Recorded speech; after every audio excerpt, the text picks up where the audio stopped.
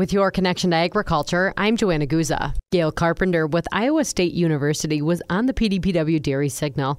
She shares more about the forages and how the cow is digesting them. Forages are made from carbohydrates, of course.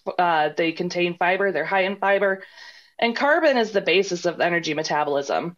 So these ruminants are able to convert unavailable carbon into highly digestible protein for human consumption. So the term carbohydrate actually comes from the root carbon there.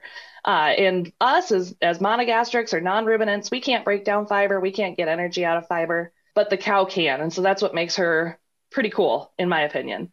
She's able to utilize a wide variety of forage sources as long as there are sugar polymers present. She converts these forages, she digests them into VFA or volatile fatty acids. So through microbial digestion in the rumen, she's able to take these undigestible components like cellulose, convert those into acetate and butyrate. Those are lipogenic VFAs, so they are converted into things like milk fat. And then starch, there are starches in our forages as well.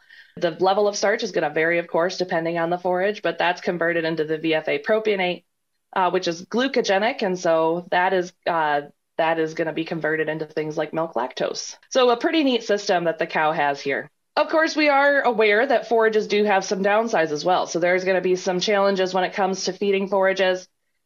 We get a lot of variation in digestibility, and that's going to be based on a variety of plant factors, such as maturity or the plant's genetics. Generally speaking, we want a lot of biomass, and that's one of the things that I was asked to discuss today is forage inventory and using alternative forages in forage inventory strategies. That was Gail Carpenter with the University of Iowa. You can listen to her full webinar on our website or go to pdpw.org. And that's your connection to agriculture. I'm Joanna Guza.